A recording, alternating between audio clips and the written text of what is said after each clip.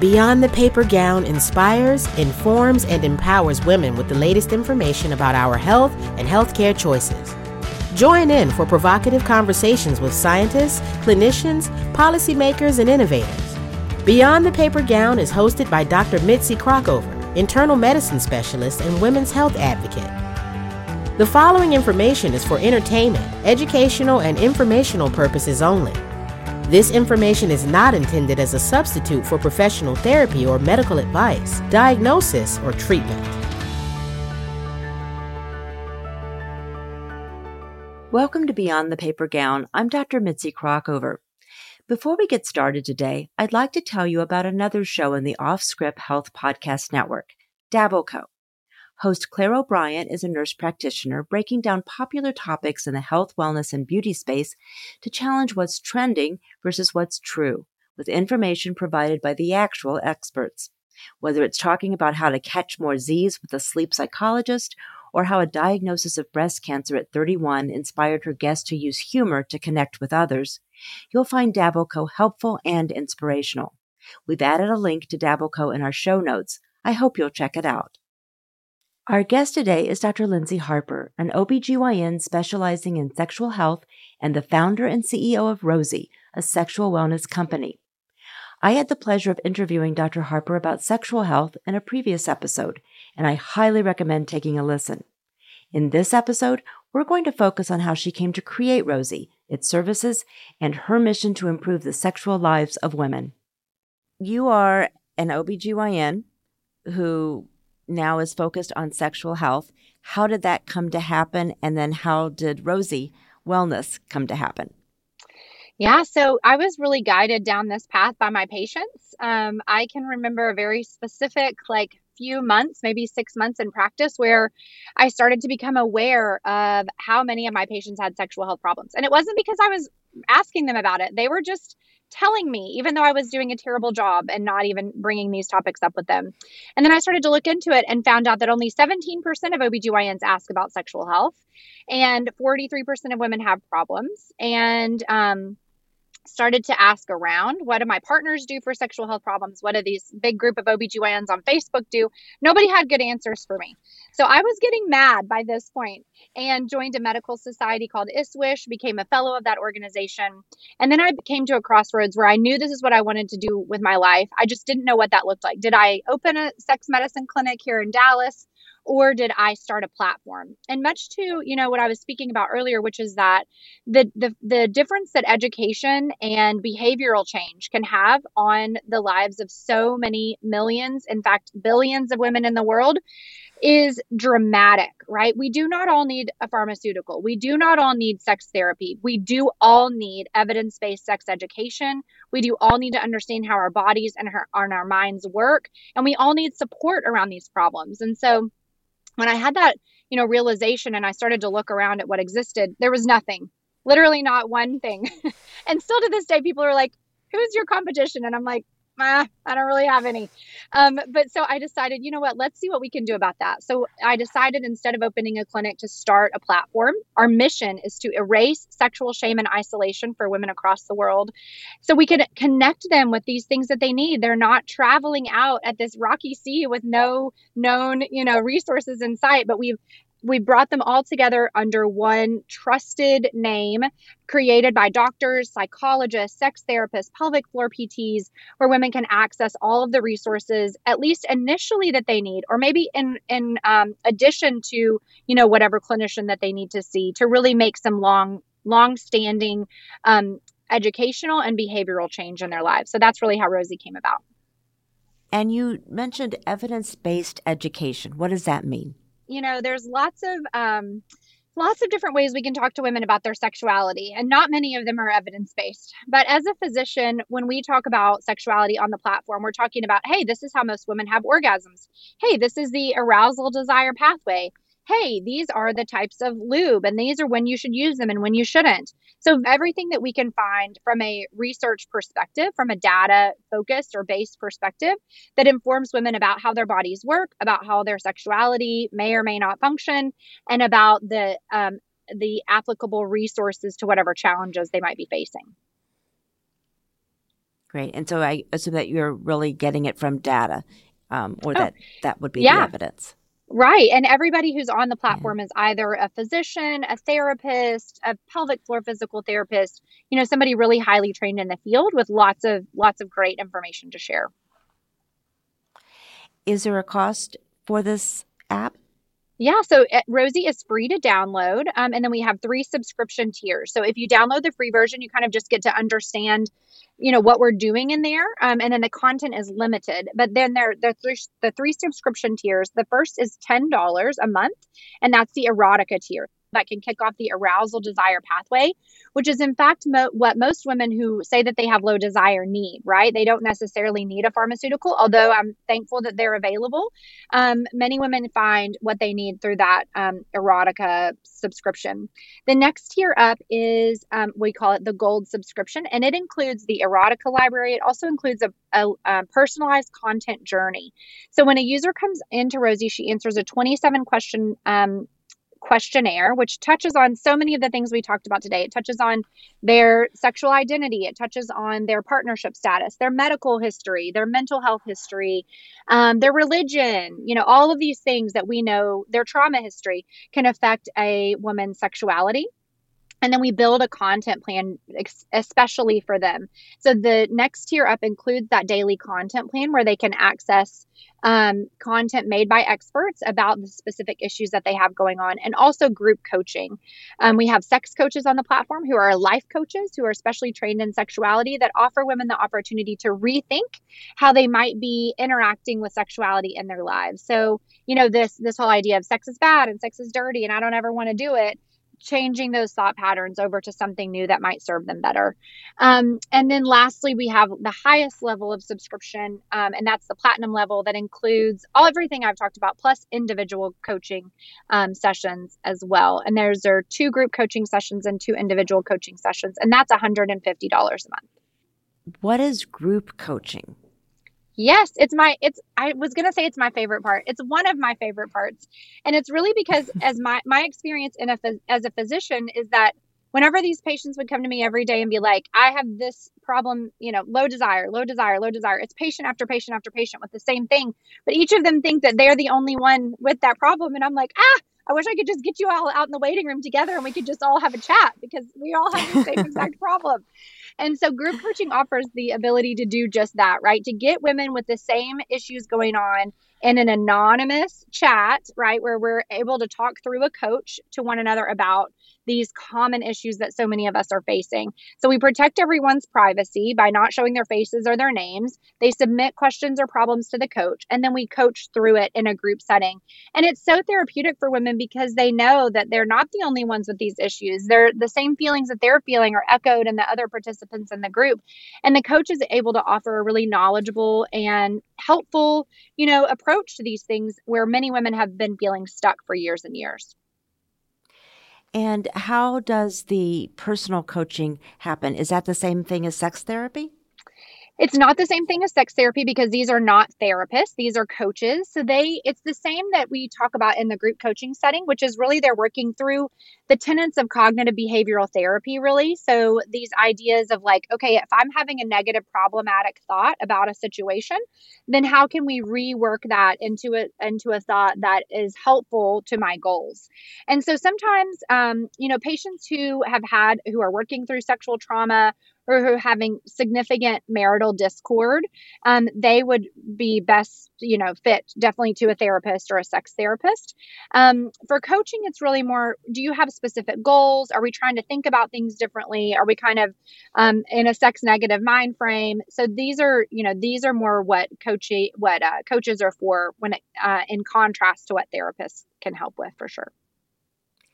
And do you make any recommendations or referrals to either therapists or doctors? Absolutely. Yes. So, we are a connector. I really see Rosy as, the connector between the patients or the women that need these resources and the resource that exists. And so, especially for issues like sexual pain, anything where we know that a digital platform cannot help, then we're like, please go back and see your physician. Or if you need to discuss a pharmaceutical, please go back and see your physician. And we're really filling that gap, right? Where we have women as major supporters and physicians as major supporters. We are not trying to replace physicians. We are trying to work as an adjunct for the training that they maybe didn't get and the time that they certainly don't have in the office. Rosy can really take that workload off of these providers' backs, do that work for them, and then spin the patients back to the physician in the appropriate context for a pharmaceutical or to a therapist for the appropriate intervention as well. We'll be right back after this break. I'm Dr. Mitzi Crockover, host of the podcast Beyond the Paper Gown, part of the Off-Script Health Network. I'm here today with a call to action. The Roe v. Wade ruling could have far-reaching implications on not only reproductive health rights and women's health, but also individuals' rights, privacy considerations, workforce issues, and more. These implications could affect everyone, regardless of gender, faith, or political affiliation. On July 6th, I invite you to join me and an expert panel of guests during my free webinar, Aftershocks: Unexpected Consequences of the Roe v. Wade Decision. We'll be discussing all of these issues, and we'll share ways to take action and protect ourselves. You won't want to miss this event. Head over to beyondthepapergown.com to register today. Welcome back to Beyond the Paper Gown. How's your feedback been? Do you have any success stories that you can share with us? Oh yeah. I mean, we have so many. It's great. It's the best thing to do ever. I don't know. I'm so thankful. And I just have to tell people who are just listening and can't see, your face just lit up when I asked you that question. Yeah, it's awesome. I mean, we have so many individual, pieces of feedback, but we also have great data that we've been able to share and publish to show that Rosy actually is an effective intervention that benefits women in all aspects of sexual function. I presented a paper at the Sex Medicine Society last year. I presented a paper at ACOG last year to show that women with HSDD or hypoactive sexual desire disorder experienced a statistically significant improvement. So not only do we have the qualitative stories, but we also have the quantitative as well to really support our efforts. And there's just nothing like it. I really do feel like it is my, mission in life and as a company to change the world for, when it comes to women's sexual health. And I feel like we're accomplishing our goal. It might be slower than we want it to. Like I want this to exist in all areas of the world yesterday. But, we're tireless in our efforts, and I have a wonderful team that works with me and so many really, passionate supporters like yourself. And it's just the best. I couldn't be, more excited to work on this every day. That's terrific. And do you see this ever being something that a physician might write a prescription for, or that it might be covered by insurance? That would be so dreamy. I would love that. The challenge right now that it always starts with a dream, right? Yes, exactly. I definitely have that as a dream. The challenge that we face right now is that women's sexual health generally is not well covered by insurance. So they're not covering the pharmaceuticals that I mentioned that are FDA approved. They're not covering, women's sexual health. They don't pay for the visits in the office for physicians. So just to give you some context, that's kind of where we're starting. So what we're working on from a company perspective right now is to really show, okay, if you don't care about women's sexual health, maybe you care about levels of anxiety and depression. Maybe you care about, saving physicians time. Maybe there are some other things that you care about that we can make this make sense for you. So we're working on some of those things right now. I hope in 10 years, that will be completely different and everyone will pay for women's sexual health because we all recognize how important it is. But right now we'll do some of that foundational work to hopefully get us there faster. We'll see. But by the way, I have to point out that ED drugs are covered by insurance. All of them. Also, so are penis implants covered by Medicare. I just want to put that out there as well. I mean, it's infuriating if you Google it once. I mean, it's crazy. Well, and along those lines, you were just on a panel that talked about double standards for even social media. Talk a little bit about that.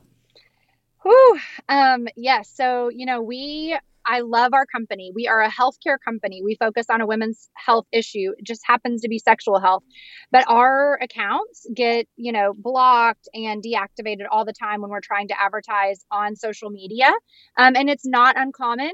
Even people who are operating in other areas of women's health, that's very clearly not against the sort of adult products clauses that many of these companies have, including urinary incontinence companies, all kinds of companies. We are all facing the same thing, which is to say that these ads for men's sexual health products or men's health products never get blocked. They're the most blatant ads you've ever seen, and we are doing things through nuance, through suggestion, and ours are getting denied all the time. And it's pretty frustrating, to be honest, because it's just another example of how deep these issues really go. And there's not a lot of relief in terms of, let's talk to an account rep and get it remedied.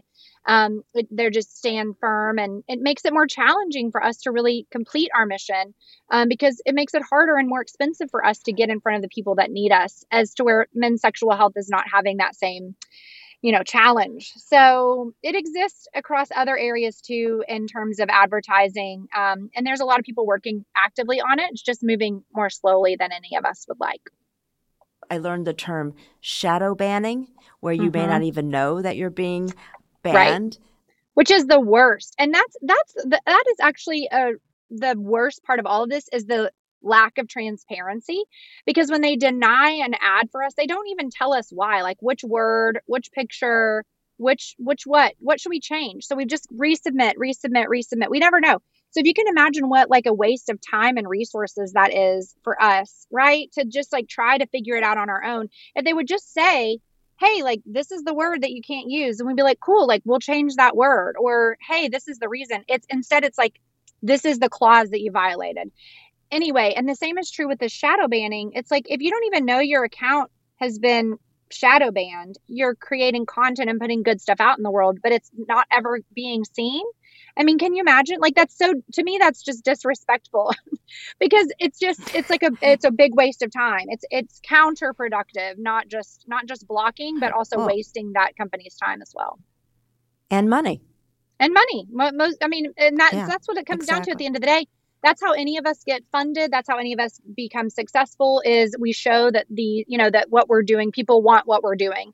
And if we can't get in front of people, then, we're never going to be able to prove those outcomes, and women's health is going to stay stagnant until those things are corrected. Given current situation now more than ever, how do you protect the privacy of your customers?